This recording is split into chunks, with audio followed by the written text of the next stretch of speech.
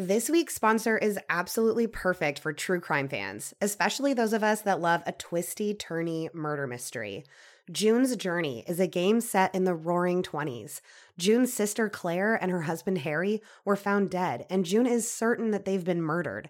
Now she must travel to New York, where her sister's estate was, to look after her niece and solve the mystery of Claire's death. You go along the journey with June, searching for hidden objects in different locations, from the parlors of New York to the sidewalks of Paris, uncovering hidden clues to solve the mystery as you go. I'm already on chapter 6, and the mystery has gotten so good. I cannot wait to uncover more clues. I'm also loving how you get to customize your very own luxurious estate island.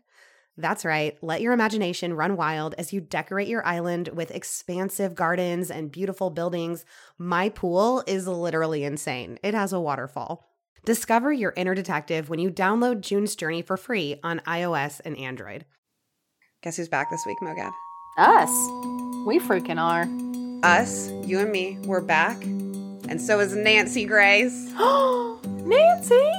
Where have you been? She makes a few appearances in this episode. This makes me think it's a big one. You want to hear my favorite Nancy quote from this case?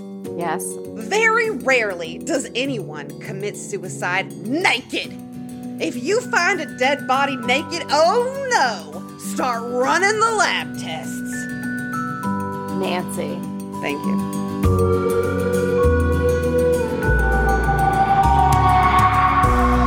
Welcome to another episode of True Crime Creepers, where we talk about all the real life creeps. What are you doing? I don't know. I'm trying to remember the lines.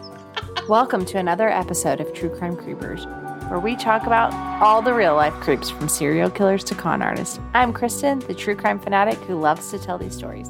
And I'm Mogab, the true crime newbie who hasn't heard any of them. It's not as easy as it looks, is it?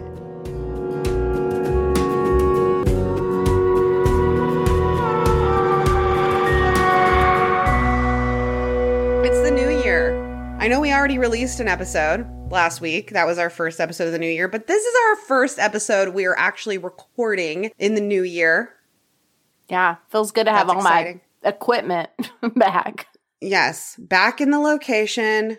We're not going to have the audio issues that we had last week. I know, God, we're a disaster. Should we tell the people what we went through for that episode to even happen? I mean, multiple laptop. First of all, I'm not even going to tweet Dell again because we know what happened the first time, but how are we making laptops without USB ports? That's my first question. First, Dell put the camera at the bottom. And now she gets a new one. USB ports. And it's got no USB port in it. What is this disaster of a life that we're living? Why are we getting rid of USB ports? At Dell. We use USB mics, so that couldn't happen. Then we had to get out my old laptop. That wasn't working. It worked for the mini creep, but not for the episode. That was it. And then it was midnight, and we needed to try again the next day. And we didn't have a great mic, so wait. That's what happened with that episode last week. We just got an Instagram comment. This is what I love. To the peeps and creeps that are just now like going back in the archives and starting with us from the beginning. Oh, no. I didn't think the flowchart could be quite that bad. That is what I needed. This is from literally, what's the date on this? January 7th, 2021. 1 year ago, almost exactly today. Was the first emergence of the flowchart. Yep. And it is that bad. And it's amazing. It is. I stand Wait, this is the original flowchart. I was thinking of the one that had like the glitter gel pen. This is like the OG. All right. Organizing so drunk squirrels. Is that what you feel like sometimes? That's what I always feel like. With me? I feel like I'm organizing a bunch of drunk squirrels. I call them herding kittens, but... But what it really be like, though. Organizing drunk squirrels in a Mexican restaurant. Oh, Rocco. Mogab had a pet squirrel named Rocco that got lost in Casa the Casa Ole. We told that story at some point. Yeah. A ways away ago. Hey, are you still going to call me Mogab when I'm not? You know I'm going to call you Mogab. We've had that deal forever. Hey, why aren't you going to be Mogab anymore, Mogab? Oh, because I'm engaged. I'm engaged. Is it okay So for me to say excited. I'm engaged? We're engaged? Well, not you and I. Oh, God. It's not You like and a I. we're pregnant thing, right? I don't know. That does weird me out. I don't like it. Yeah. I'm going to get married. If you would like to hear Mogab's super sweet engagement story, we just dropped that on our Patreon. Yeah. We Go also sign up. have, go sign up. So go listen to Mogab's engagement story. I discovered in the episode before that I am a Leo rising, something that does not shock me at all. And also on our Patreon, we've got 4 bonus episodes now. We're about to drop another bonus episode in January. Yes. Like next week, I think we'll be dropping the January bonus episode. And we also got some true crime mini creeps, like an episode on the McDonald's hot coffee case Mm-hmm. and an episode all about crimes at the Waffle House. So the Waffle House. if you want to hear some more from us, if you want that bonus content in your life, go to patreon.com/truecrimecreepers, or there's a link in the show notes to support the show and get access to all those bonus perks. And I just dropped some Patreon mail in the mail. Ooh. Some Patreon cards in the mail. So coming to you. That's exciting. Coming to you live. You do get a card at the $7 level. Yeah, with a sticker in it. Life doesn't happen bi-weekly, so why should payday? The money you earn can be in your hands today with EarnIn. EarnIn is an app that gives you access to your pay as you work, up to $100 a day or $750 per pay period. Just download the EarnIn app and verify your paycheck, and then access your money as you earn it instead of having to wait for it to hit your account. Any money you access, including any optional tips, are automatically repaid from your next paycheck. It is a much-needed alternative to predatory payday lenders for people that find themselves in a bind, like a bill due Wednesday when payday isn't until Friday. Or you're like me and you're just getting slammed with birthdays. Why are all my friends Tauruses? With EarnIn, I don't have to worry about being late with a gift because I had to wait for payday. Download EarnIn today, spelled EarnIn, in the Google Play or Apple App Store. When you download the EarnIn app, type in Creepers under podcast when you sign up. It'll really help the show. Creepers under podcast. Subject to your available earnings, location, daily max, and pay period max. See earnin.com/TOS for details. EarnIn is a financial technology company, not a bank. Bank products are issued by Evolve Bank and Trust, member FDIC. All right. Good to be back. Ready to be back. Ready to get into this story? Yeah. All right. Quick disclaimer before we get started. The dates and ages in this case, they're all over the place.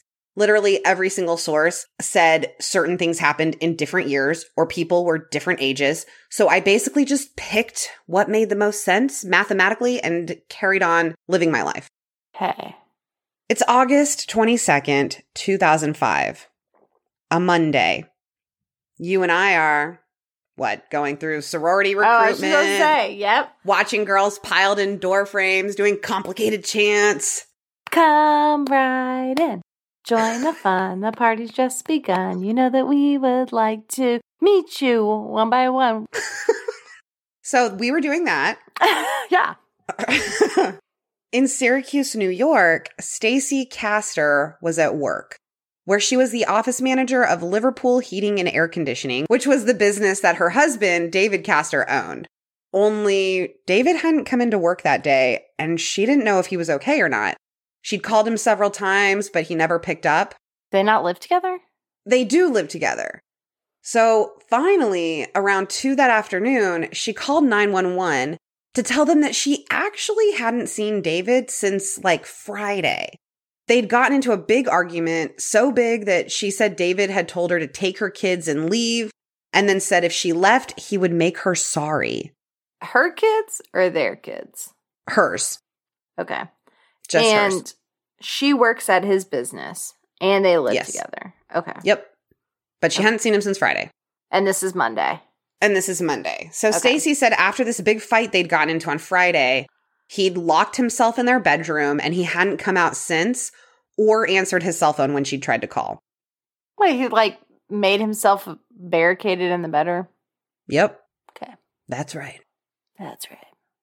Over the weekend, Stacy said she'd checked by the door to make sure she could still hear him breathing, and she said she could, so she thought he was okay. She'd spent the night before at a friend's house thinking that she'd see David at work the next day and they could talk out the issues that they were having. But now that he hadn't shown up to work, she was worried. She told police that her husband had struggled with depression. When officers from the sheriff's department arrived at the house, Stacy was outside waiting for them. She seemed really upset, and she told them that her husband had a shotgun under the bed, and she was so worried that he completed suicide. Sergeant Robert Willoughby went to the bedroom door, which was locked, so he knocked, calling out for David, and he could hear the TV on in the room, but no response from David. He banged on the door a few more times, and when he still didn't get a response, he went around the house to the window to see if he could peek inside, but he couldn't get a good view. Finally, he went back inside and just kicked the bedroom door open to get in. And the first thing he saw after the door gave way was David Castor lying naked across the bed, face down, and clearly dead. When police came out to tell Stacy that David was dead, she was distraught. She burst out crying. She was really struggling with her emotions. She just kept screaming, "He's not dead. He's not dead." She told them that he'd been depressed, that he'd been under a lot of stress because of his business, and on top of that, his father had recently died, causing his emotions to spiral even further. She was certain that he had completed suicide, but that obviously wouldn't make the loss any easier to take. Stacy had told police that she was concerned about that shotgun under David's bed, but there were no gunshot wounds on his body, so police start looking around for evidence of what might have killed him. On the nightstand next to the bed, they found a bottle of apricot brandy, a bottle of cranberry juice, and a couple of glasses, one of which was half full of a bright green liquid.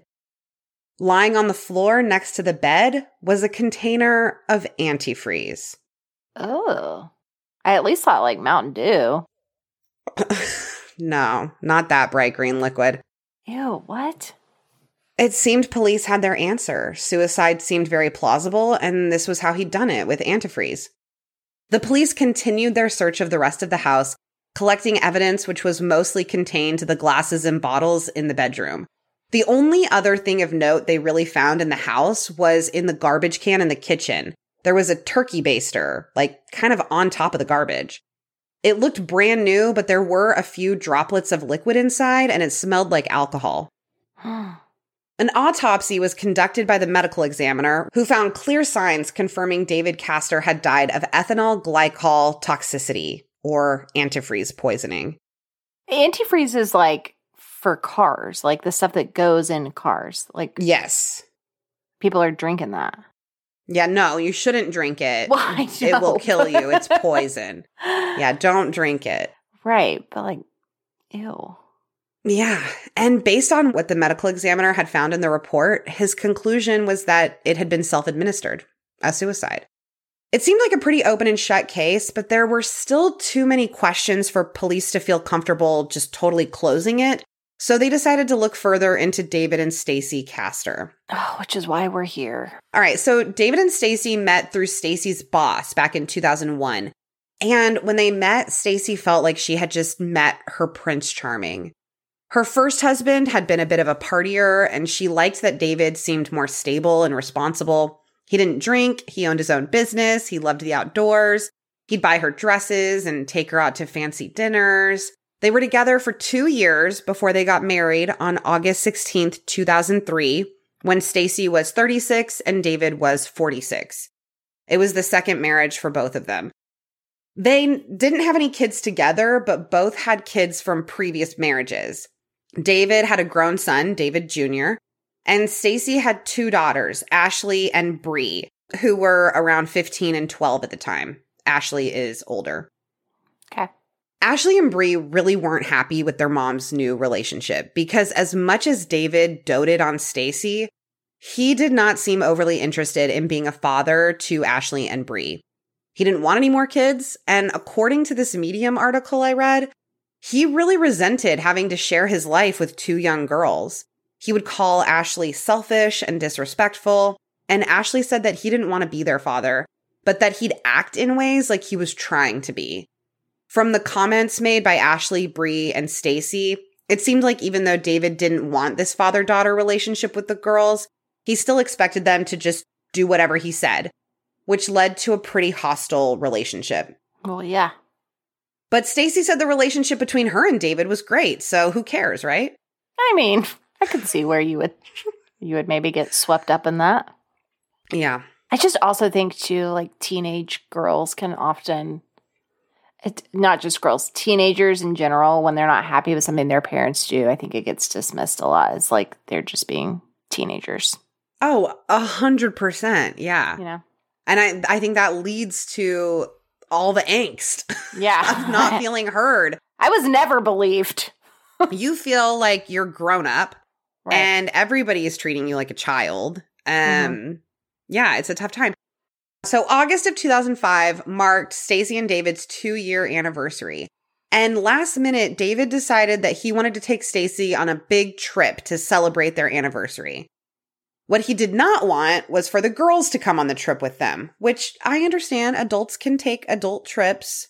But at this point, Ashley's like 17 and Bree is like 14 or 15. Yeah, you're not leaving them at home, though, unsupervised. Right. She didn't want them, especially Bree, to stay home alone at the house. This led to a pretty bad argument. Stacey said it lasted like 7 hours and she'd never seen David so angry. She said he grabbed a bottle of Southern Comfort, locked himself in the bedroom, got drunk, and wouldn't come out. There's so many better options than SoCo. Agreed.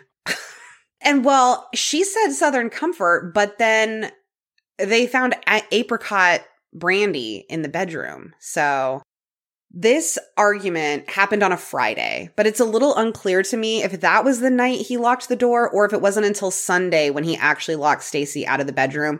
There was a lot of discrepancies in like every article I read.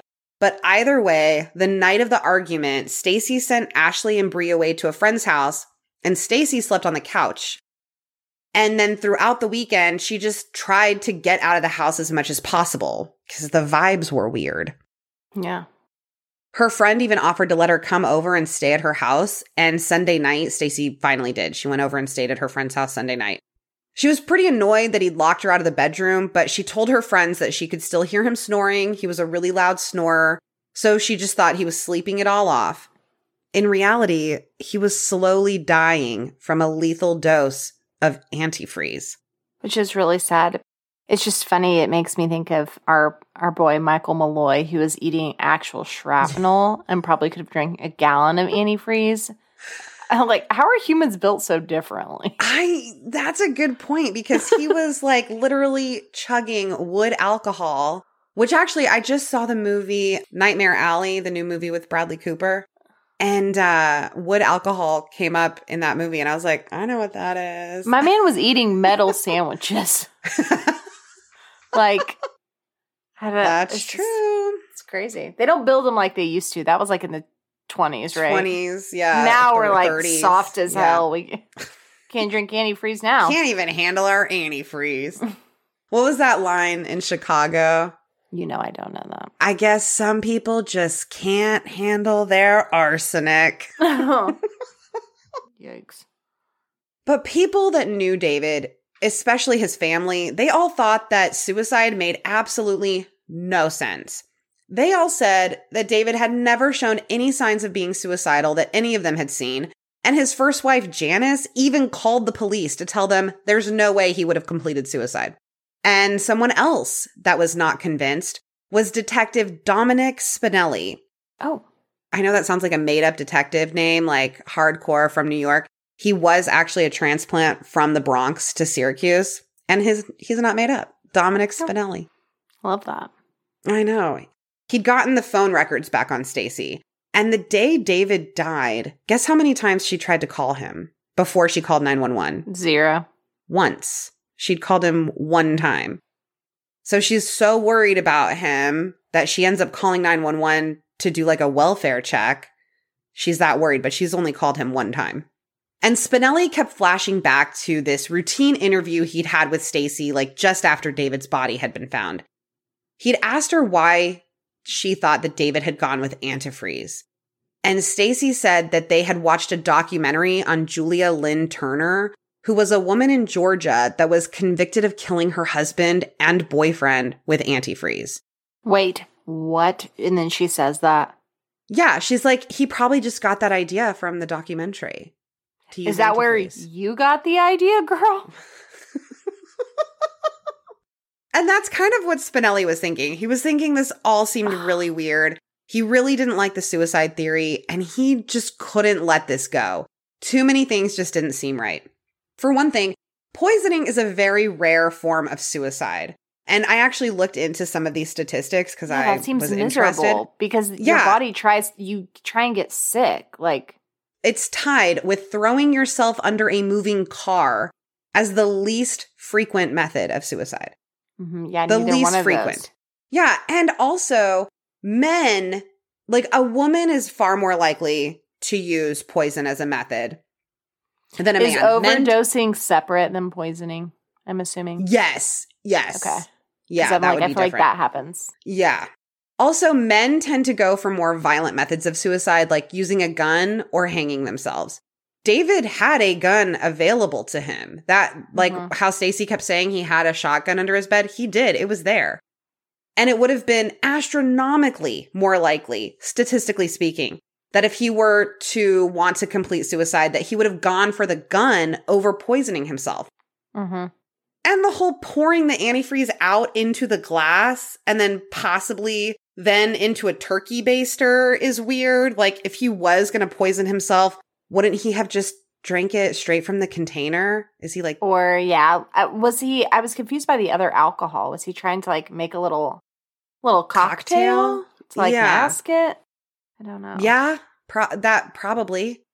But going back to those other items on the bedside table, they seem more feminine. Like, it just would have made more sense for Stacy to be making an apricot brandy cocktail with diet cranberry juice than for that to be David's drink of choice. Oh, it was diet cranberry juice? It was diet cranberry. And no shade to the men out there that want to drink apricot brandy with diet cran. Like, cocktails have no gender. Listen, my guy friends love them some umbrella fruity drinks. No shame. I mean, they're out there ordering the Mai Tais, like, at the pool. Fantastic.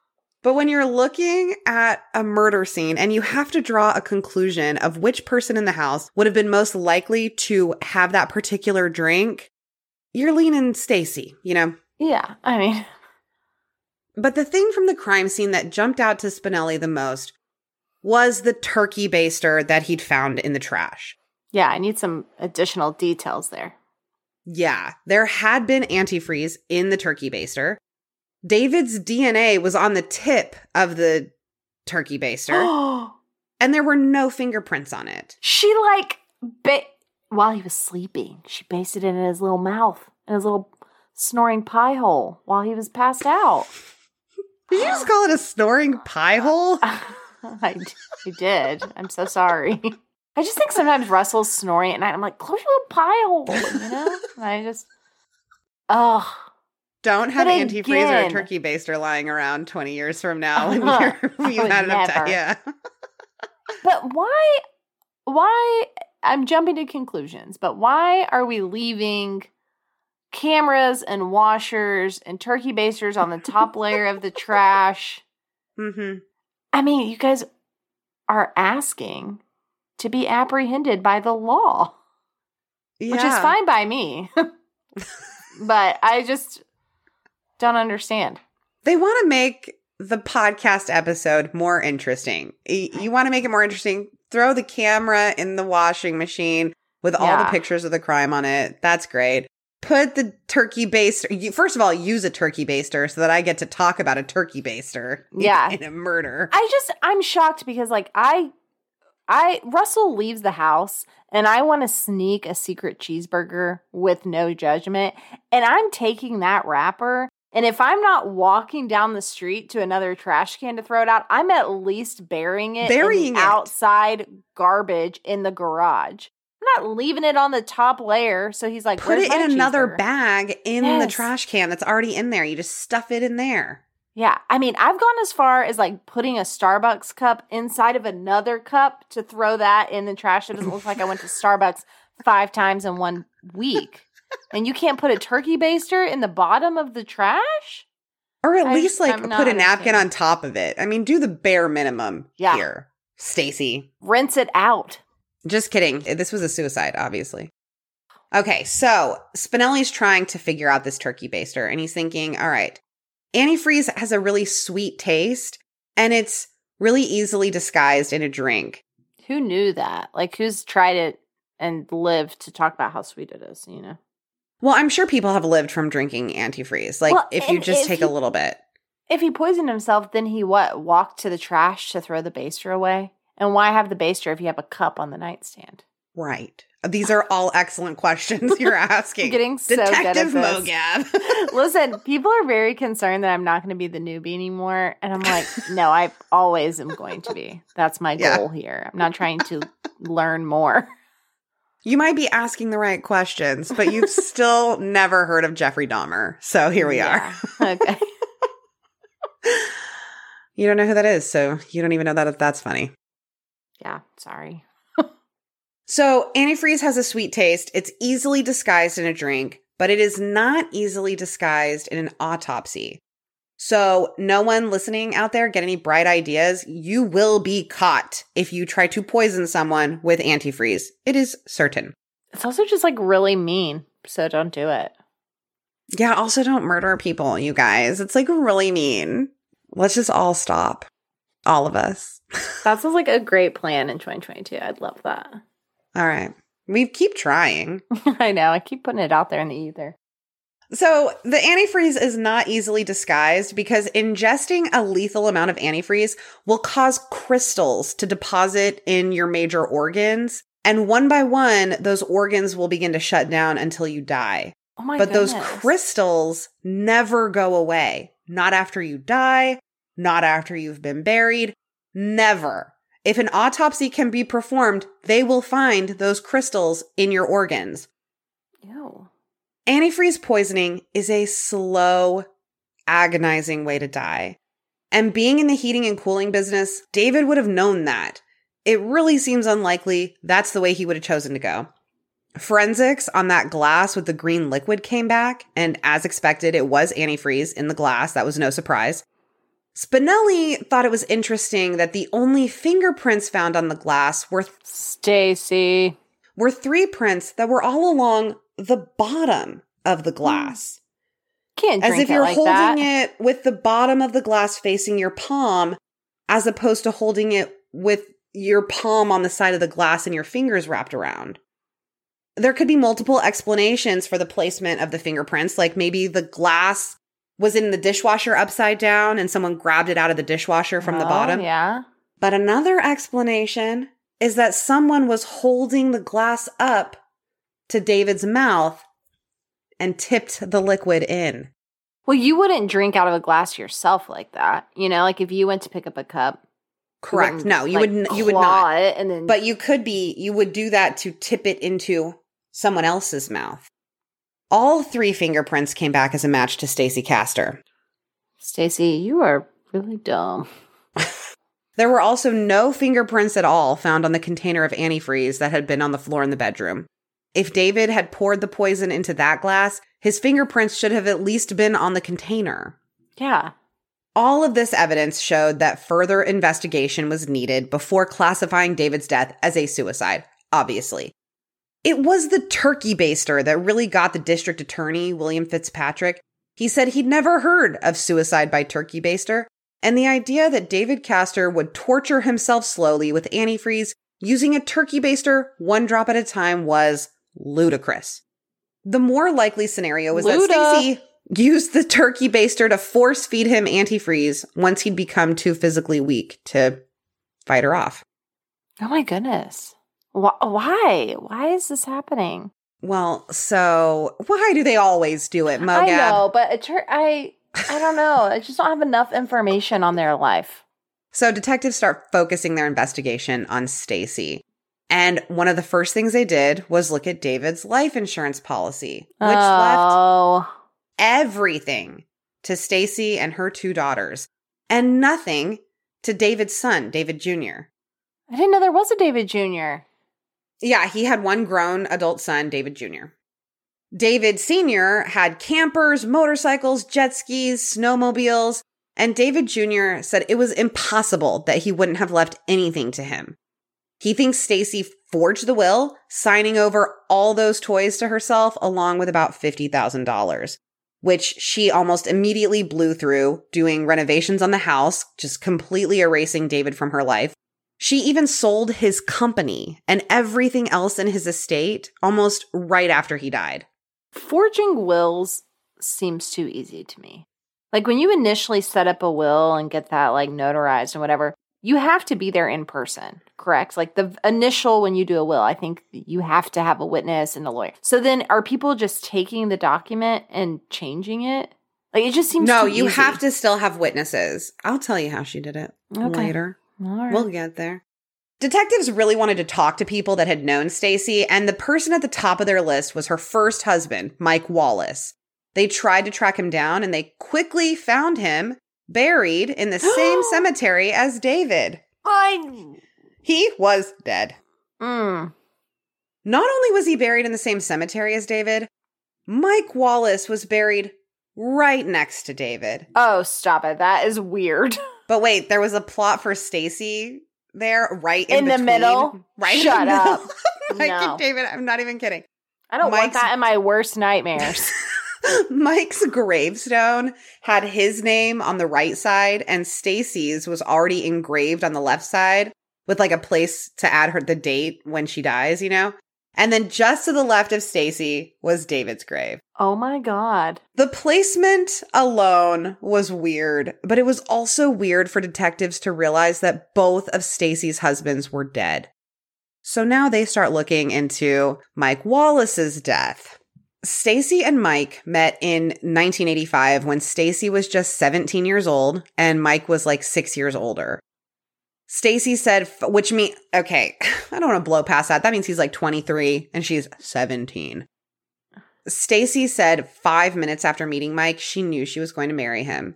He was described as kind of a wild guy that loved partying and drinking and having a good time. Well, he's 23, so.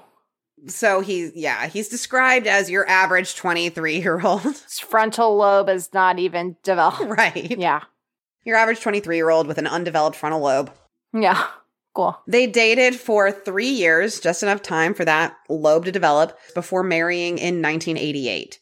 They had their first daughter, Ashley, that same year, and Stacy said that Mike was a really gregarious guy, always the life of the party, but that meant that drugs and alcohol were a heavy presence in his life. She said that he had a problem with both for a really long time. He even went to prison for a short time on DUI charges, and he seemed to settle down after he got out. Stacy said that having Ashley was life-changing for her. She says that from that moment on, her whole reason for being here was to take care of Ashley. Others say that Stacy didn't have a maternal bone in her body and that she didn't even seem to like children. I'm like, what does Ashley not even think? her own. Yeah, that I want to know what they think. Because let me Mhm. tell you, mamas sometimes have a skewed perception Yeah. of what's going on. Oh, mothers and daughters. In 1991, their second daughter was born, Bree. And though Mike loved both of his kids, he seemed to connect more with Bree than with Ashley. He'd call her nicknames like Princess and Daddy's Little Angel.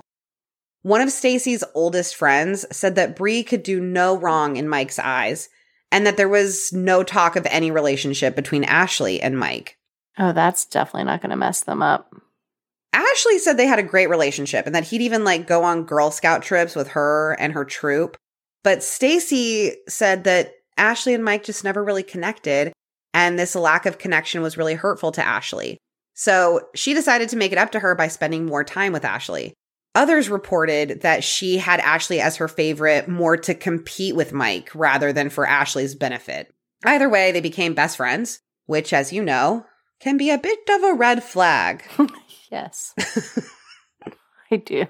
Mike was working nights as a mechanic and Stacy was working days as an ambulance dispatcher, so there was very little time for them to spend together as a family. And also, I've never heard of a night mechanic. Is that a thing? I guess like emergency maintenance, you know? That's a thing? Emergency car maintenance? Car. I don't He's a know. Yeah, like mechanic. roadside assistance, like AAA. Oh. You know? Like they come out. Okay. Yeah. I just think of those as like emergency tow truck drivers. Maybe. After 10 years of marriage, Stacy felt like they were just going through the motions, and she thought that Mike was having an affair. She told friends that she was contemplating divorce and that they'd started having discussions about divorce. She even went to her friend Kim in 1999, telling her that she wanted to leave Mike and asking her for advice on what she could do. Kim gave Stacy her attorney's information and told her to call him, but it was right before the holidays and Stacy didn't want to ruin everyone's Christmas, so she decided to wait until after the holidays. But that December, which was 1999, Mike got really sick. He started staggering around, he didn't feel well, and he looked worse. Oh, no. He spent a lot of time in bed, and soon he had a hard time walking or talking. Ashley said one time he just sat up straight up and vomited across the room and then just laid back down as if nothing had ever happened. Oh my God, I'm like so freaked out. This continued off and on for 6 weeks. What? Yeah, he went to the doctor early on at the insistence of his family after they saw him at a holiday function and they could tell he didn't look right. The doctor said that since he wasn't sick constantly and it seemed to come in sporadic waves, he thought he might have an inner ear disorder. But then on January 11th, 2000, he took a turn for the worse. That day, Ashley got home from school. She's 11 at this time. She called her mom to tell her that she was home, and she saw Mike lying on the couch, making what she thought was funny faces. She said she saw his arms shoot straight up in the air and then fall like back a down. Seizure or something, right? Yeah, something. She called her mom to tell her that Mike was acting strange, but then she had to leave shortly after to go pick up Bree from school. But Mike was dying on that couch. Stacy came home to find Mike unconscious, and she called for an ambulance. First responders were able to get his pulse back, but they lost it soon after. Before making it to the hospital, he had already been declared dead. Doctors told Stacy that he died of a heart attack, and they didn't see anything suspicious about the death, but he was 38 years old. He'd always been very healthy, other than the mysterious and undiagnosed medical issues he'd been having recently. A healthy 38-year-old man lies down on the couch and dies. An autopsy should have been done. I thought they were always done. No. Not unless they think foul play and the doctor said it was a heart attack. But Stacy said she felt like if the doctors say it's a heart attack, then that's good enough for her. Mike's sister Rosemary was really skeptical. She said the color of his skin from his head to his chest was a deep, dark purple. It was just really weird. She and the rest of Mike's family wanted the doctors to perform an autopsy, but Stacy, his wife, said no. And apparently her word is the only one that matters, which is crazy to me. Yeah. It's always the spouse. Yeah. Why did they get to decide if there's an autopsy? I think whoever is named in the life insurance policy should not be able to have make any decisions about medical autopsies. Mhm. Yeah, that's what I think. I totally agree. Like, can't we just pull that paperwork before I don't know. Yeah. And Ashley blamed herself for his death for a long time. She said that it was her fault that he died. But she was 11, looking to the adults in her life for guidance. Her mom had been ignoring Mike's declining health for weeks. How would Ashley have known to take it seriously? I would have just assumed, oh, my mom knows better than me, you know, and she's not worried and she's not doing anything and she's not getting him to the hospital. So she's literally an ambulance dispatcher. I'm going to assume. Yeah. Stacy was 29 years old at this point. She's a widow who buried her husband quickly and wiped her hands of it all. Stacy got $55,000 from the life insurance policy, which she used to pay for funeral expenses and a trip to Disney World with the girls. Yeah. But other than that trip to Disney, she became very distant towards Ashley and Bree. And a year later, she met David Castor. Oh. So detectives are learning all of this, and they are highly suspicious of Mike Wallace's sudden death at 38 years old. Spinelli started asking questions, and Stacy told him that Mike had all sorts of medical issues that had led to his heart attack. But the only thing Spinelli could find in Mike's medical records was a hernia. Nothing to show heart disease, nothing like that. Right. Spinelli was starting to wonder how much antifreeze poisoning could look like a heart attack without an autopsy. But remember, those crystals in your organs caused by the antifreeze poisoning, they never go away. Oh, pull it up. Spinelli was certain that Mike Wallace's body was full of those crystals, and he wanted to exhume the body. Exhuming a body... Me too. Exhuming a body is very unusual, and it can be really controversial. Not many judges will let you do it, especially if you don't have like really solid reasons for wanting to do it. Okay, but their plots are like, what's her name again? Stacy. Yeah, it's a Stacy sandwich. The plots are Stacy sandwich. To me, I'm digging it back up. I just need to know, like I need to know. So detectives were able to convince the judge that David's death had been a homicide. Yeah, I'm sure he showed the judge the plots and was like, what else do you need? And he was like, nothing. Proceed. Dig him up. Yeah. They convinced the judge that David's death had been a homicide and that Mike Wallace had met the same fate as David.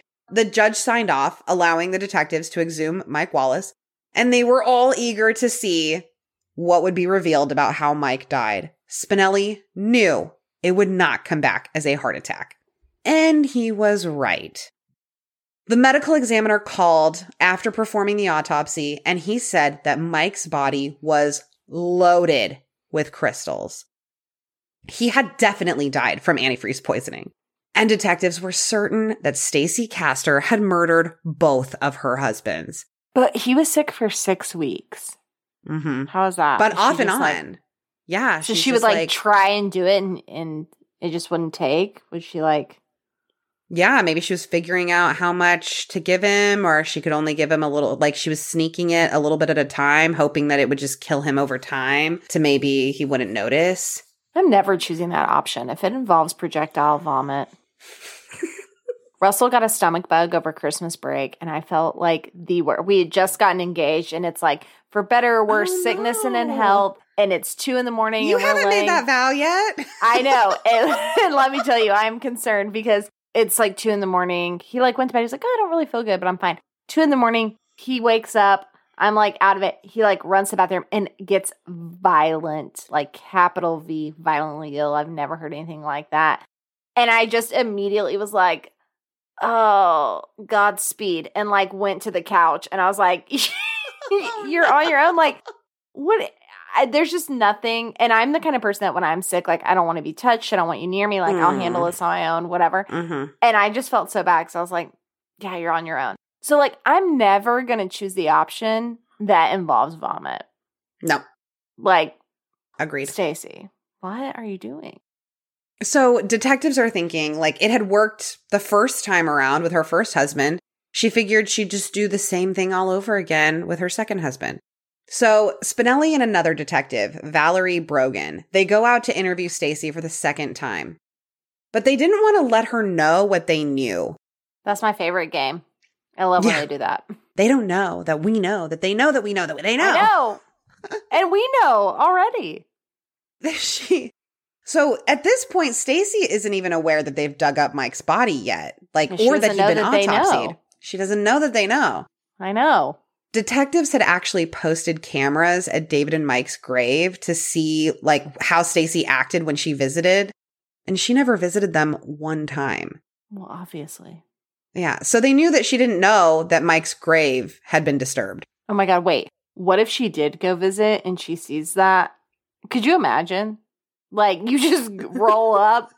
It's just a big... It's empty. Would your first thought be zombie?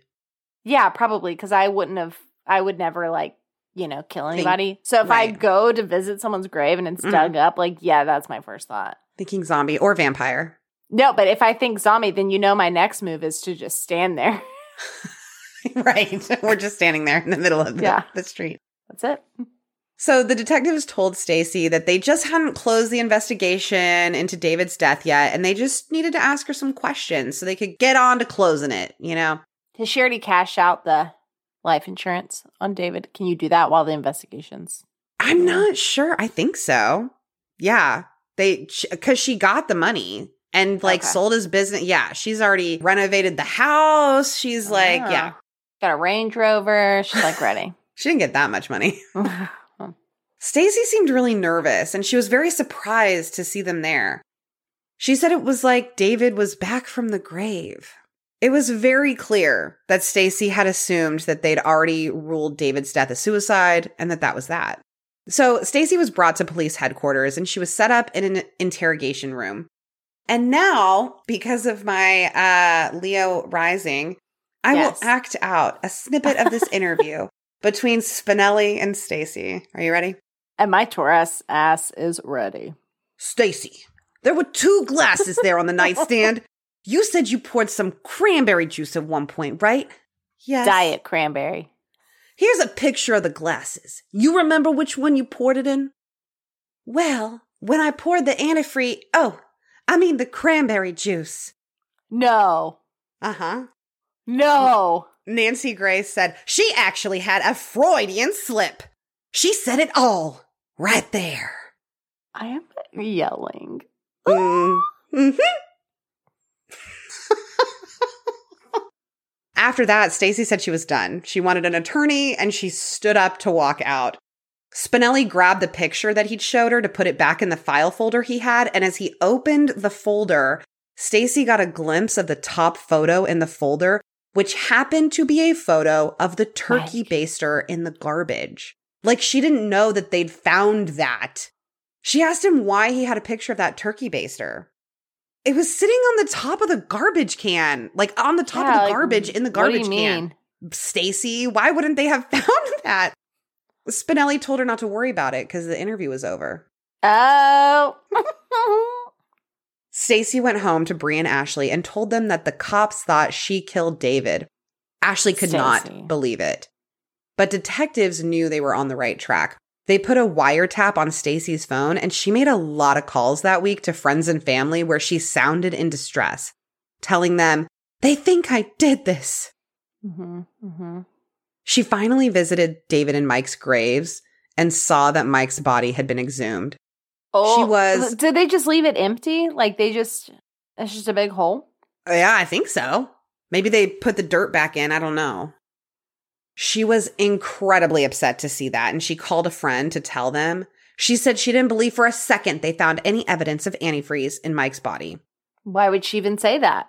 Mm-hmm. Ashley had just graduated from high school, and she was starting college. This is September of 2005. So same girl, same. Your age. And you'll be able to relate to her on this next part as well, because investigators showed up to her college. Okay. I think they made it even pulled her out of class. Well, welcome to the very small sisterhood. Where did she go to school? Where is this even taking place? Oh, Syracuse. She's at Syracuse, and she's probably at Syracuse University because she was within driving distance of her home. So I think she might have even still lived at home, but I'm not 100% sure about that.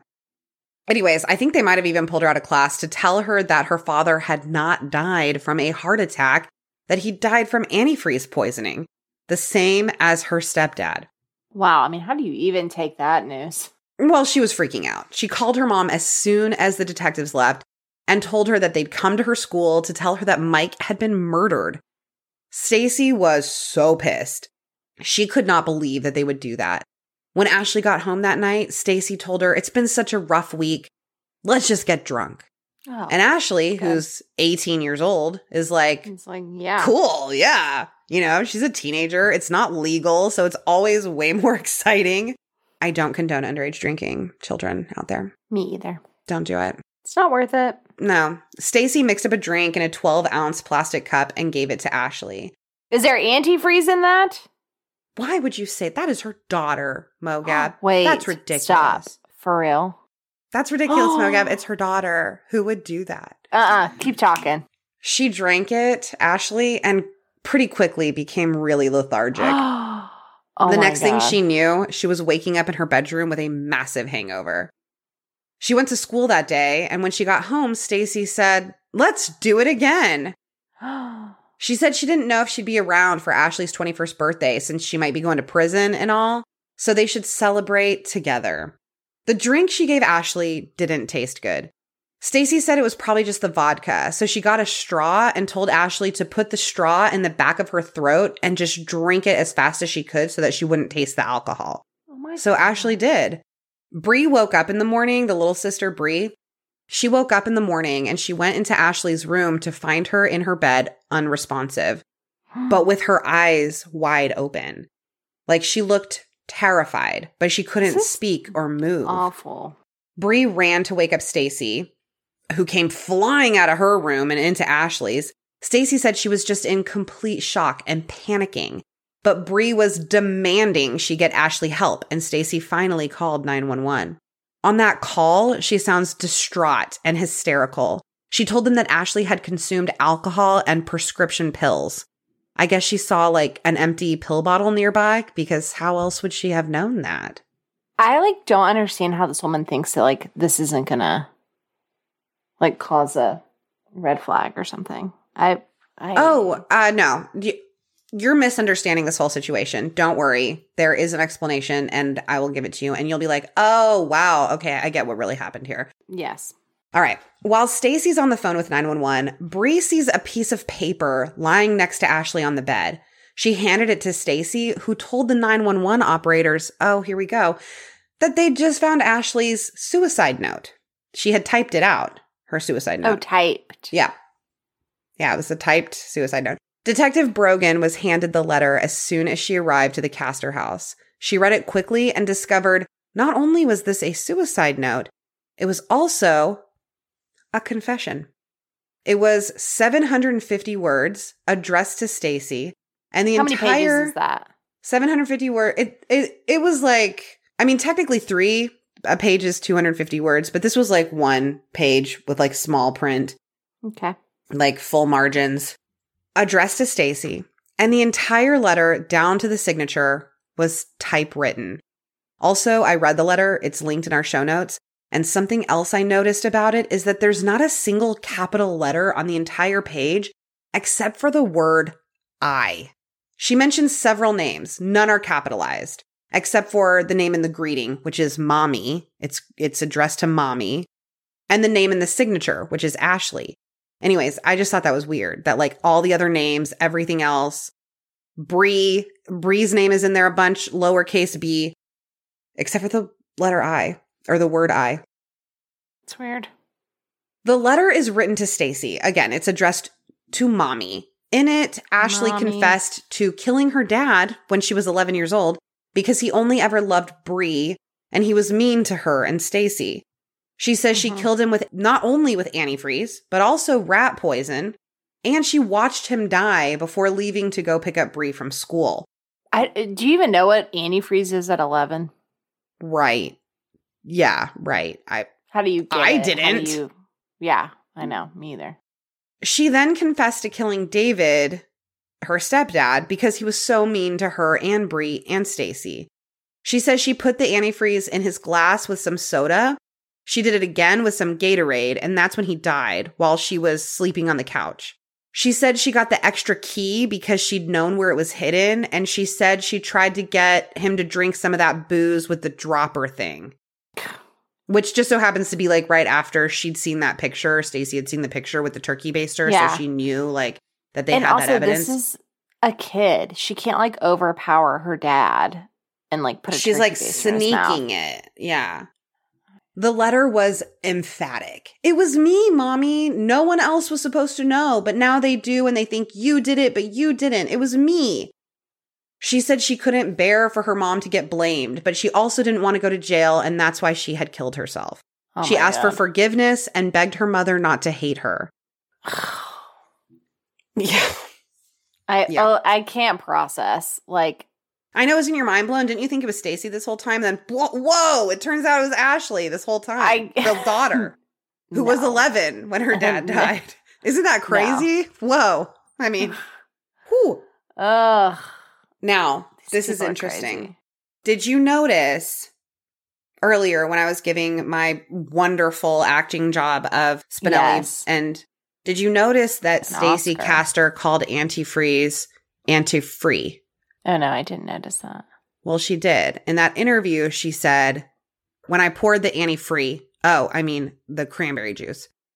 Throughout, I thought she like stopped herself. I did notice it. I thought it was like a stop. I did too at first, but throughout this suicide confession letter written by Ashley, at least 3 times she refers repeatedly and only to antifreeze as anti-free. Oh, like she doesn't know. Right. Like she doesn't know that it's actually called antifreeze. Ashley was taken to the hospital immediately. She was catatonic when she arrived and her vitals were plummeting. Doctors were afraid that she was going to die from the fatal amount of painkillers that were in her system. They said that if Ashley had come to them even 15 minutes later, she would already be dead. So there were pills. Yeah, painkillers found in her system. Yeah. How easy are those to smush up? Or sorry, we already have her confession. So yeah, come on. We know exactly what happened here. This show is sponsored by BetterHelp. We all carry around stressors, big and small. For me, this comes in the form of work, too many deadlines, relationships with people, irrational fears of the future. When we keep them bottled up, it can really start to affect us negatively, mentally and physically. Therapy is a safe space to get things off your chest and to figure out how to work through whatever's weighing you down. My therapist has really been helping me work on coping skills for how to handle my stress, how to handle day-to-day tasks that I struggle with, as well as working on communicating and improving personal relationships and just talking through problems with somebody who understands. It's something I wish I'd started ages ago, but finding a therapist is so overwhelming. Are they taking new patients? Are they taking insurance? And once you find one that says yes to both of those, are they a good fit? If not, you have to start the process all over again. If they are a good fit, you've got to figure out some way to fit appointments into your busy schedule. But BetterHelp takes away all of those barriers, and I'm so thankful. I love my therapist. I really feel like they took my questionnaire that I filled out when I signed up and really used it to match me to the perfect person. So if you're thinking of starting therapy, give BetterHelp a try. It's entirely online, designed to be convenient, flexible, and suited to your schedule. Get it off your chest with BetterHelp. Visit BetterHelp.com/creepers today to get 10% off your first month. That's BetterHelp, HELP.com/creepers. This episode is sponsored by Prose. Supporting our sponsors really helps support the show. A couple of years ago, I decided it was probably time I figure out some kind of skincare routine. But the problem was, and has always been, too many options. I don't know exactly what I need or what's best for me and my skin. So thus far, my solution has been to just buy a skincare line off the shelf and hope it helps. But that's all about to change when my custom skincare from Prose comes in. Each and every bottle of Prose custom hair and skincare is made to order and personalized with a unique blend of naturally powerful and proven effective ingredients to meet your needs. In fact, in a third-party, double-blind, dermatologist-supervised controlled clinical study, aka the gold standard in research studies, Prose proved that personalization works better than off-the-shelf alternatives. Try it for yourself and get your healthiest hair in 30 days or get your money back. Prose is so confident that you'll love your results that they're offering our listeners an exclusive trial offer so that you can see the difference custom care can make. That's 50% off your first subscription order at prose.com/creepers. That's prose.com/creepers for your free consultation and 50% off your one-of-a-kind formulas. Prose.com/creepers. Ashley was in the ICU for several hours before she started to come out of it. She said the last thing she remembered was getting tired after having that drink her mom made her. She went and laid down in her room and woke up in the hospital. As soon as Ashley was awake, detectives were in her room, hounding her with questions about the letter. How many pills did you take? Did you try to kill yourself? Did you write the letter? But Ashley had no idea what they were talking about. She didn't know what letter they were referring to. When they told her they were talking about the letter where she confessed to a double murder, Ashley told them she had not tried to kill herself, she hadn't taken any pills, and she hadn't written that letter. She said, "I don't know what you're talking about. I was just having a drink with my mom." Oh my God. She told police that Stacy had made her a mixed drink of vodka, orange juice, and Sprite, and she remembered that it had tasted weird. But she trusted her mom. That is the saddest thing I've ever heard. I mean, for some reason that really hits me because at the end of yes, obviously the deaths of the two men are very sad. But at the end of this girl is now coming back to reality and now is registering that her mom tried to kill her and then pin two deaths on her. Yes. What? 2 murders that she committed. Yes. If that wasn't already bad enough, then she was trying to commit a third and pin it on her own kid. Mm-hmm. Ooh. But listening to the detective's questions and recounting the last thing she remembered, Ashley knew immediately what had happened. She said she was in such a state of disbelief, but not in a "I refuse to believe this" kind of way. In a "how is this possible" kind of a way. Yeah, that's where I'm at. Yeah. She was just really overwhelmed by all of this information that she was hit with all at once. Luckily, the police had so much evidence against Stacy. They'd been building a case against her for 2 whole years at this point. That detectives believed that Ashley had not written the confession. They knew Stacy had been the one to write it. And it's something else I just thought of. If Ashley had written the confession, she's really trying to get her mom off, that's why she wrote the letter and why she tried to kill herself, was because she wanted to make sure her mom didn't go down for what she had done. Why would she type the letter? Wouldn't she handwrite it to make sure that detectives knew it was her? Why would she type it? Right. What year was the letter found? 2005, you said? No. Is that what year we started college? Yeah, 2005. Yeah.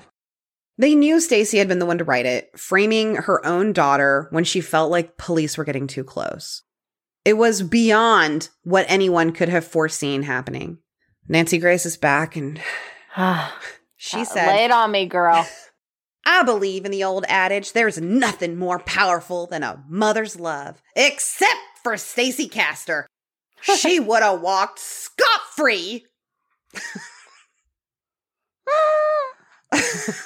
Stacy came to the hospital and really wanted to see Ashley, but detectives kept her away by lying and saying that medical personnel weren't allowing anyone else in the room. I cannot believe she showed up. Yeah. And then she demanded to see Ashley, saying she was her daughter. She said she was so concerned about her, but they would not let her in the room.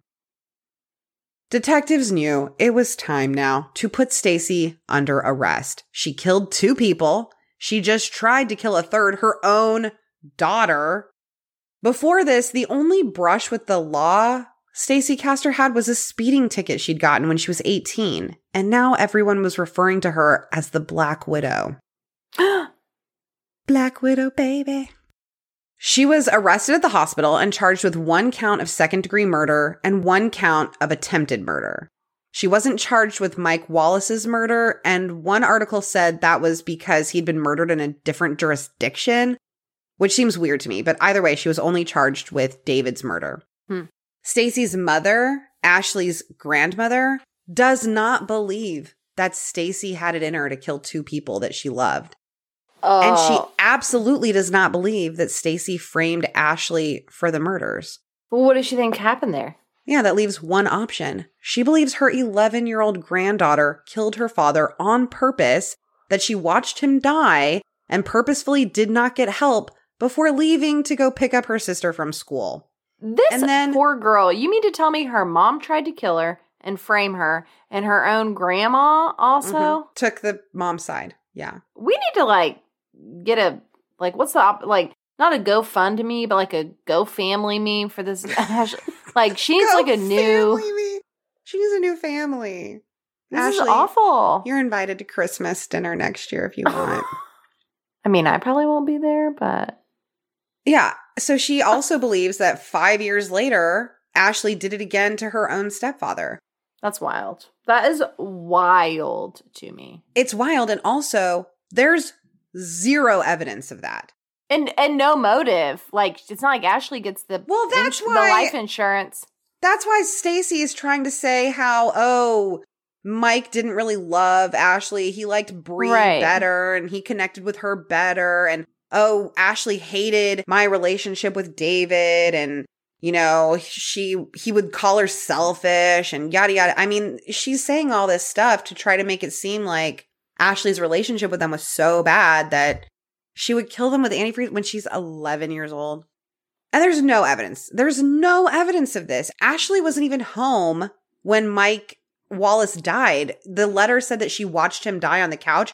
He was still alive when EMTs arrived at the house after Stacey called 911. He wasn't pronounced dead until they were on their way to the hospital. What does Bree think about all this? Bree's on Ashley's side.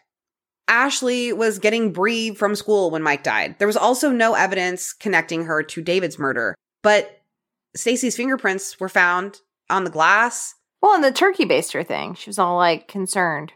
Right. Yeah, but there are no fingerprints on that either. So, yeah. In an interview, Stacey, who adamantly proclaims her innocence and insists that it was Ashley all along, she says that she sees how it's easier to believe that it was her, Stacey, because she's the mother and she's 40. But she says kids kill all the time. All you have to do is turn on the news to see that that's true. Kids kill other kids and people all the time.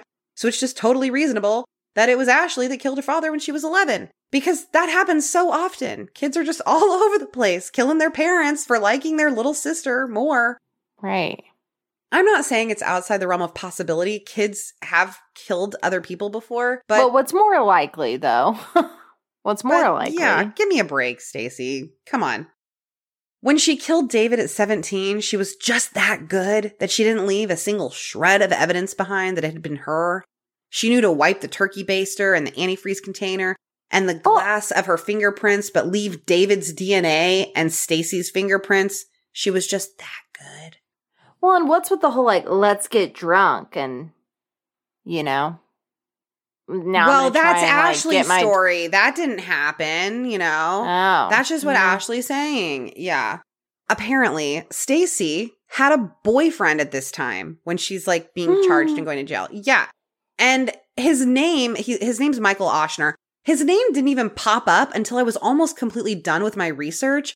And then I was looking at a lawsuit, I think, and he was, like, named in the lawsuit. And I was like, who's this guy? And it was, like, Stacey's boyfriend. And I was like, what? Men, back away. Back away slowly. Don't make direct eye contact and back away. Yeah. It's like a basilisk. Don't make direct eye contact. So after Stacey's arrest, Michael, the boyfriend, he starts making trips to the Castor house with a trailer and just, like, taking things out of the house. I guess, like, on Stacey's, like, orders. At one point, Ashley confronted him. She threatened him. And they arrested her for harassment on a misdemeanor charge. What? Ashley's boyfriend's father was also arrested for a separate incident for making threats to this guy. Like, they were only in jail for a few hours before they were released, and I'm not totally sure what came of that, but it just sucks. Like, your mom tried to kill you and frame you for murder, and then her boyfriend is coming and taking all your stuff out of your house, and then you're arrested for threatening him. Yeah, like, get out. Stacey Castor hired a defense attorney named Chuck Keller to represent her.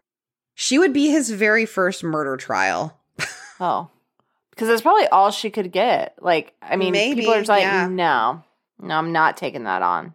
Yeah, you're probably right. But he was a very competent attorney and very thorough. He went to work right away and never stopped defending Stacey, which was not an easy job. Oh. The DA, Fitzpatrick, said, she's a pretty rotten human being. I don't know why I'm making all these New Yorkers Southern, but it's what I do best. We got one mode. It's just the way it is around here. One mode. You heard my New Yorker. Yeah. Not great. It's just the way it is around here. He said she's a pretty rotten human being, and he wanted to make sure she was convicted. But all the defense needed to do was get reasonable doubt. They just needed to convince one juror to think that it was possible that Ashley had done this. So the defense attorney starts hunting Chuck Keller. He goes to the Castor home and he finds several letters that were written by Ashley. He's hoping to compare like the style of writing, the way they spell certain words to try to prove that it was her that wrote the letter. Spoiler, they did not ever do that. But what they did find were letters written to one of Ashley's boyfriends after they'd broken up. And in the letter, she said, "After my dad died, I started thinking about what would happen when I die. I started thinking about it."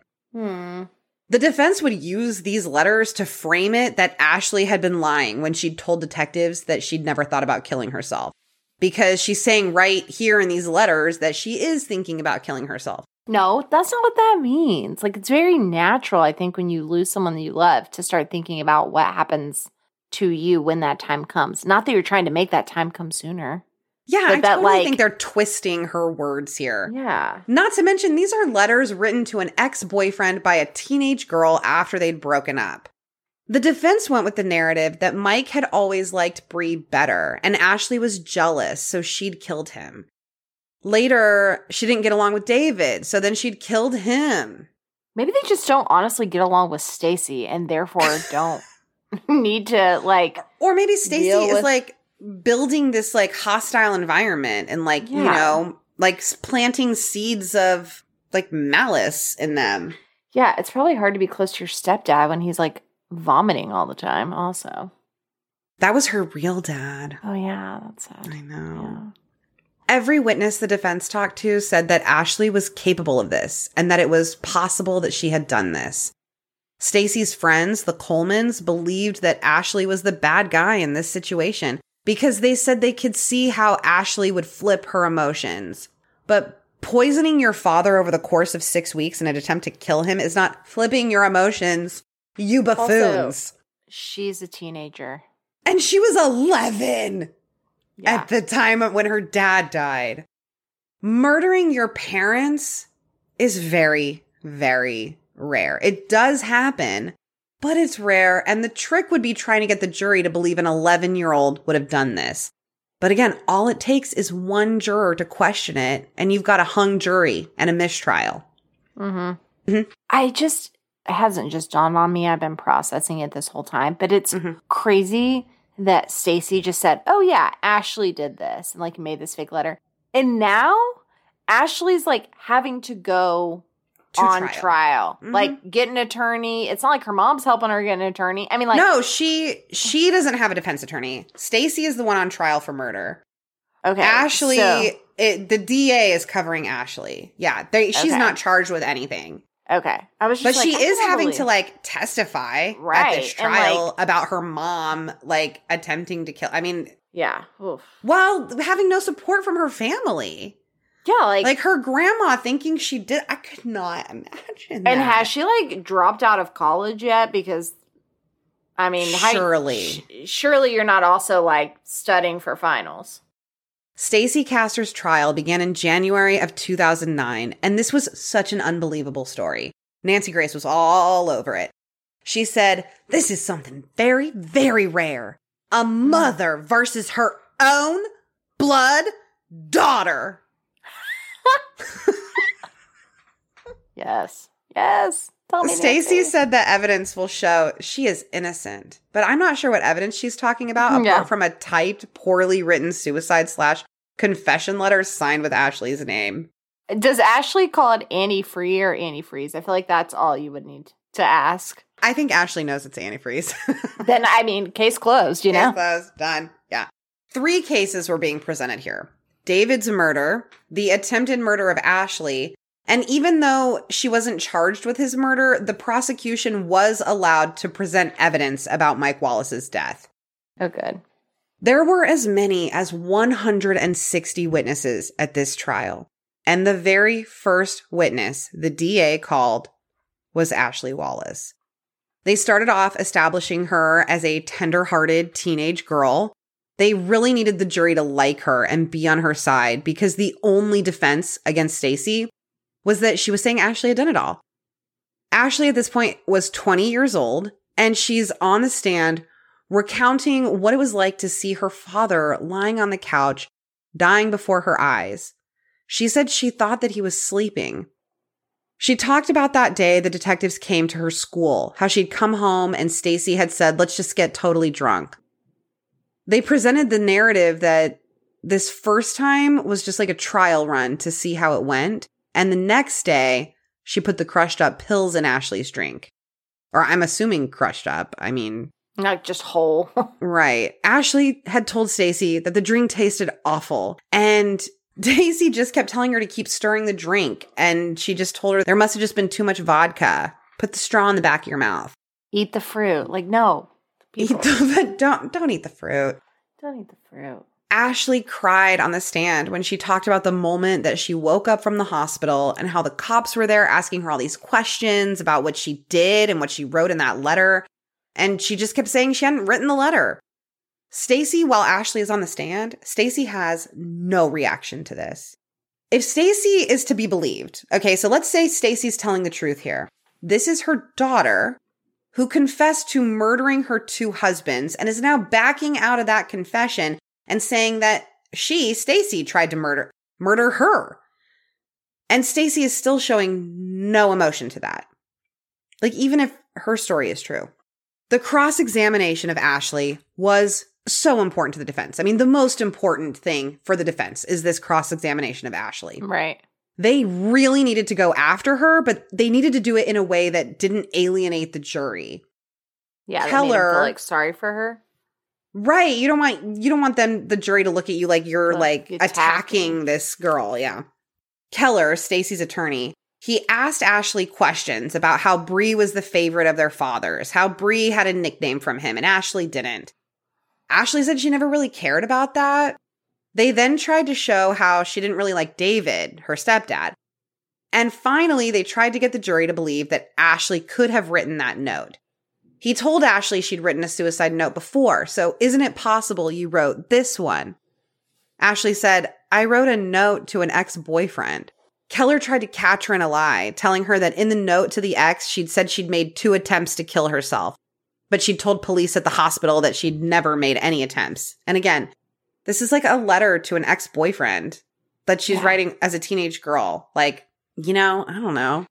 But also, so what? Like, why wouldn't you lie about that? Why would you tell police the truth about that if, like, either way? Or why would that even come to your mind? Like, I can't tell you how many letters to ex-boyfriends I've written, and I don't remember what they say. I'm sure there was something where I was like, I can't live without you. We've got to get back together. You know what I mean? Like, I'm 100%. laying in the hospital bed. I maybe just died, and I'm getting asked about my 2 father figures' deaths, and I'm supposed to remember that I wrote something to my boyfriend in 7th grade? Like, why would that even come to my mind? I think more the two attempts that she said that she made in this note. Yeah, but I mean, I don't think you think about that. Like, I don't think you, because they weren't true attempts. Here is Nancy Grace summing up this whole cross-examination.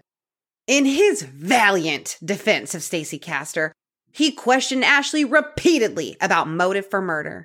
But Ashley was ready for him, and it all fell flat. 2 other witnesses questioned were Lynn and Paul Pulaski, who had something very interesting to say. They said on the stand that after David Castor's death, Stacy came to them and convinced them to sign their names as witnesses on a backdated will for David, forging David's will that left everything to Stacy. Lynn said that at the time, she considered Stacy her very best friend, like a sister, and that at the time, David's death had been ruled a suicide. She said she thought she was helping her friend settle some of David's debts. The Pulaskis were given immunity from prosecution in exchange for their testimony, but later on, David Jr. sued them for their part in Stacy stealing the estate from him. I bet they really regret that. Like, I'm sure they didn't think they were doing anything wrong.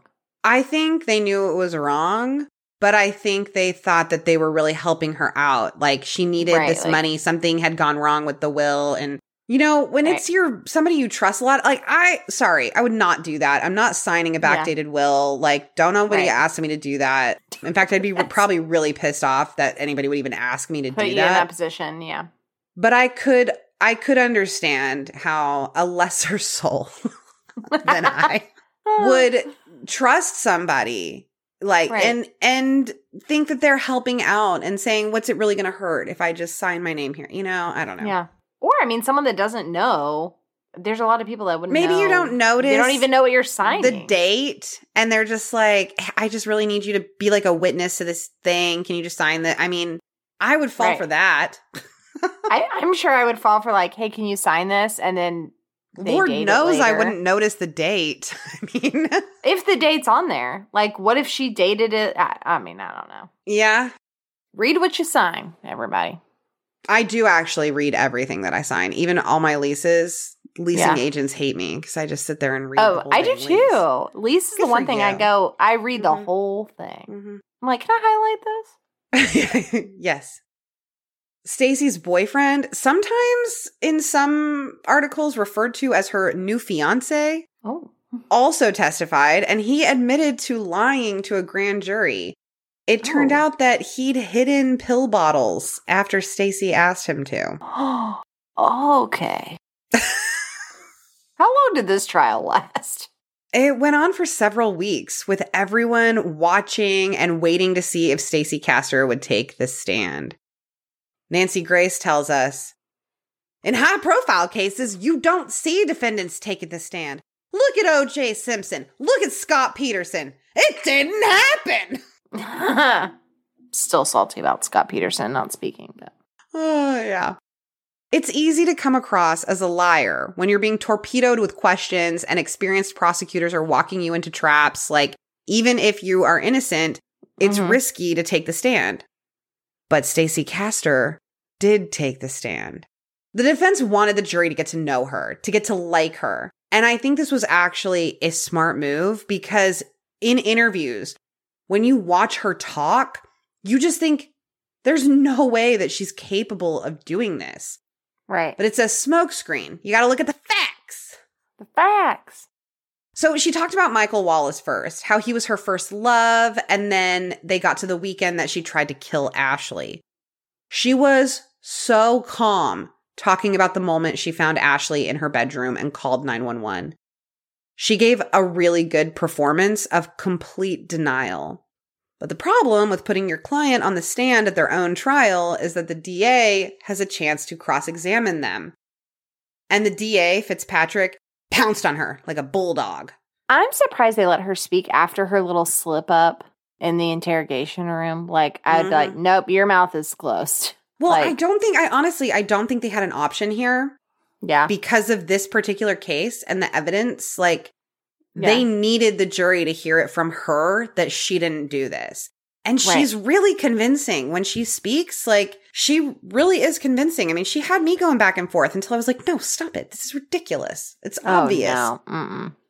So Fitzpatrick is aggressive right from the start. He said that his strategy was to talk to her as if she were a murderer who tried to frame and kill her own daughter. Like, right off the bat, that's how I'm speaking to you. What happened? That's who you are. He just kept screaming at Stacy, but she kept her cool. But by the end of it, it wasn't really clear if her, like, super calm demeanor made her look more or less guilty. Especially when you think of the manner of death as poison, something you have to have a little patience for. Takes a little while to kill with poison than it does with other means. That might be somebody that can keep their calm. Well, and isn't having, like, remorse, like, in the moment of, like, oh no, what have I done? Like, this is a pattern behavior now. There was other evidence presented during the trial. They went into the forensic examination of the computer, of Stacy's computer. Oh, I was wondering if that was going to come up. They found 2 practice runs of the suicide confession letter that were written at times when Ashley was not in the house. They also presented a wiretap, and I thought this was kind of interesting. I don't think it really proves anything, but I do think it's interesting. They presented a wiretap of a phone call between Stacy and a friend, and it was taken at the time that one of those letters was being written. Like, they could see the time on the computer. and you can hear her clickety-clacking on the keyboard. Like she's writing the letter while she's on the phone with her friend. Oh my gosh.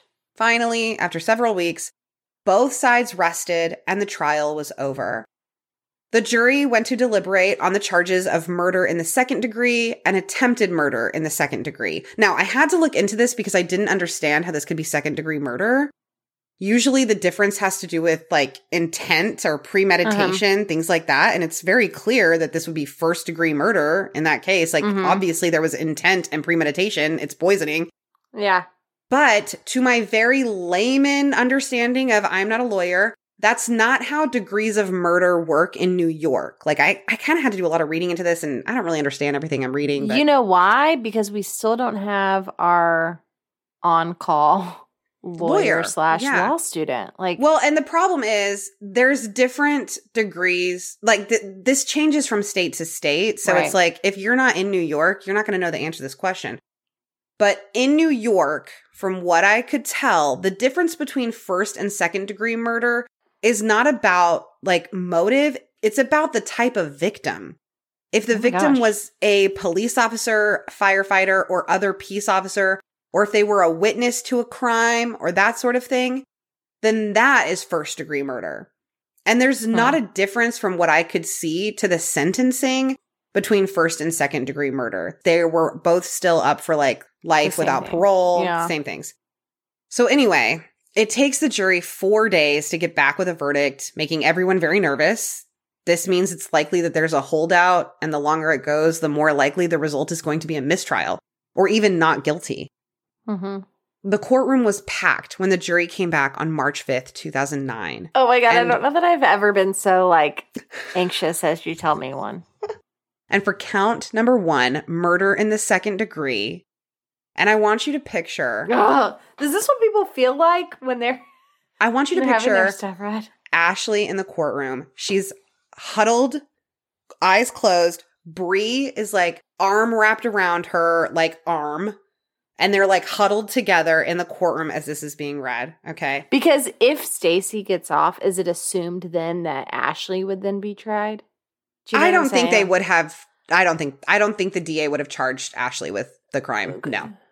Because I think they knew that Stacy did it and it would have just been the jury at that point, you know. And for count number 1, murder in the second degree, they found Stacy Castor guilty. Oh, Same for attempted murder in the second degree. There's footage in the courtroom of Ashley and Bree the moment the verdicts are read. And Ashley just bursts into tears. Bree's arms just wrap around her. Ashley said it was the best day of her life because she knew that people knew she didn't do it. And Bree said they all knew Stacy was guilty, but she came pretty close to getting away with it. So they're happy. I mean, they want, I mean, they don't feel any type of relationship with their mom. Okay. That's what I figured. But I think that they are devastated at the loss of relationship with their mom, but they are happy that she was found guilty. Yeah. It's not like they would have had a relationship after. Yeah. No. At sentencing a month later, Ashley was given the opportunity to speak to the court. She said she loved her mother, but she hated her, and it was all very confusing to her. She said Stacy used to be her best friend, and she'd taken that all away. She said, quote, "As horrible as this will feel, this is goodbye, Mom." Mm-hmm. Stacy was given the maximum sentence of 25 years for both charges, with another year for forging David's will, so 51 years total. I feel like it should be more than that. I agree.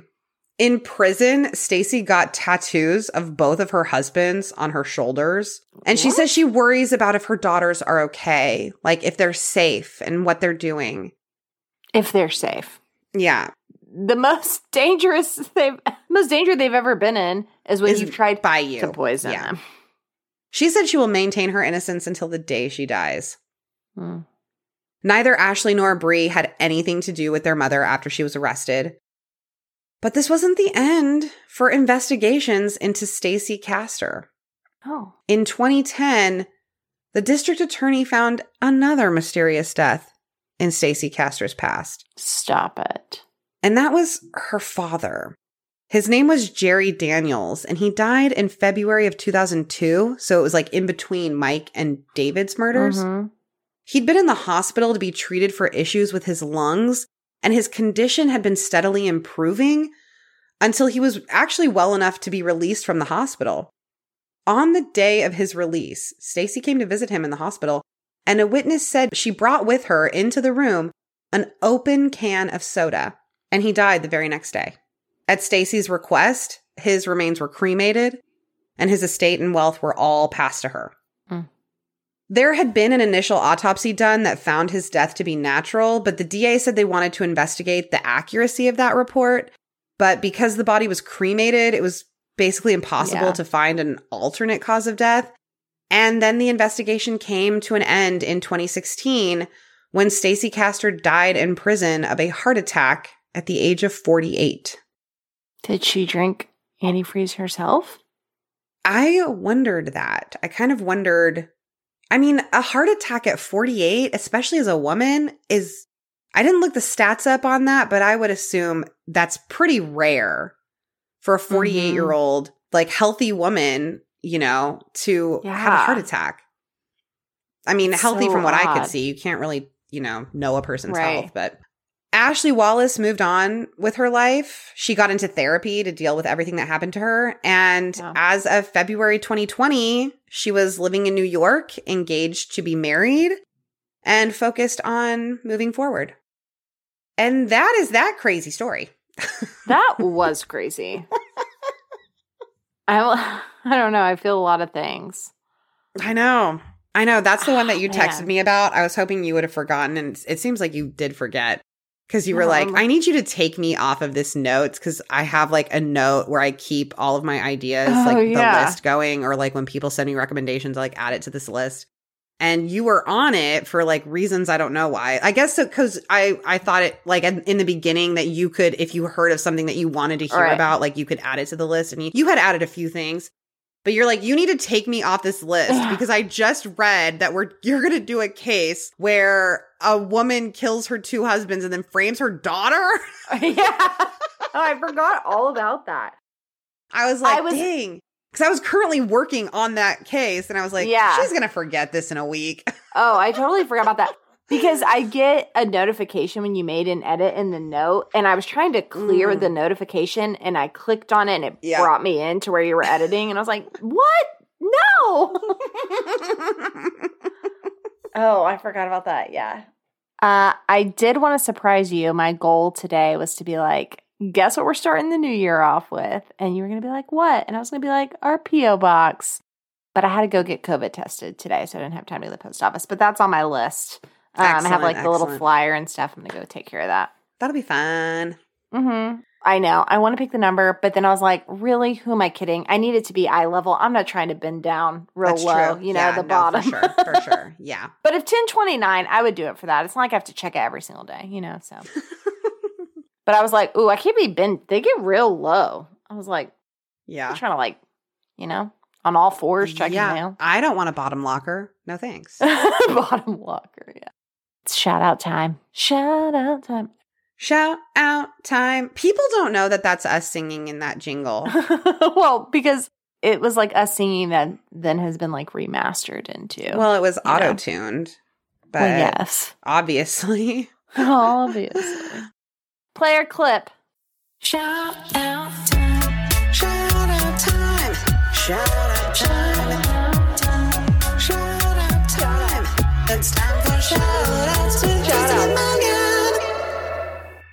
That's us singing, everybody. that wasn't aware. Time for shouts. Who's getting a shout out? Sophie B is. Sophie B. Oh. Sophie B, thank you so much. Sophie B. Like the Lady Gaga song. Oh. Ale Alejandra, Ale Alejandra. Isn't that how it went? Yeah. Ale Alejandra Muller. Thanks for your phonetic pronunciation. That was fun. And also thanks for being a patron. I appreciate this phonetic pronunciation because I think this is a beautiful name. Bronte Sabita. Major shouts to you. Isn't that beautiful? I love it. Bronte. I love it. No, me too. Also, do you know who else I love? Denise K. Thanks, Denise K. Denise. Denise. I feel like that's what D-nice. Nice. D-nice. She Do you get gave that us a lot? Is that annoying? You know my favorite part is that we Huh. ask people for the phonetic spelling, and then we choose to do what we want. Like, we know that that's Denise K, and we said it right and then chose to butcher it anyways. We chose to Why are we doing reference a hilarious sketch comedy. Yes. Yeah. And last but not least, Betsy Reynolds. As in Ryan Reynolds. Betsy, I hope it is as in Ryan Reynolds. Is it as in Ryan Reynolds? Is that Blake? If it is as in Ryan Reynolds, as if you are related in some way, let us know. Yeah, hook a sister up. I mean, Kristen basically is neighbors with Kim Kardashian, so Yeah, exactly. They're my who's our in-laws. peep of the week. Peep of the week, Kim Kardashian is my aunt's neighbor. so. Yeah, well, we've come full circle around. Those here. 6 degrees of Truly. separation are getting a lot closer. Yeah, really come full circle. Okay, oh my gosh, that's the end of our shout outs. If you didn't hear your shout out and you're new here, we will be shouting you out in a future episode. We're just doing a few a week. So thank you, everybody, for listening to this episode. We appreciate all of you so much. Love all of you. Thanks for sticking We around. truly- even when we wanted to truly take a do. break, needed a little Yeah. break over the holidays. We need it. But- But lucky you guys, now we're back. We're refreshed. Now we're back. This. Fresh, better than ever, hopefully. Yeah. Maybe. I don't know. Still working on my Nancy. Well, according to our ratings and reviews, we are back better than ever. We are so close. We're at 369. We're like really, we're chugging along. Oh. Phil 400 coming up. You can follow us on social media. We're on Instagram, Facebook, Twitter, at CreepersPod. We've got an awesome Facebook discussion group that I encourage you all to join. It's pretty fun in there. We've got Fast and the Furious memes. We got Waffle House TikToks. We got lots of good stuff happening in there. Did you see the Yeah. Fast and the Furious meme today? I died, yes. Vin Diesel, he eats He 2 eats meals a day. Breakfast Breakfast. and Furious. Furious. I died. I actually squawked. I was walking up the stairs and I read it. I was like, bah! Bye, peeps and creeps.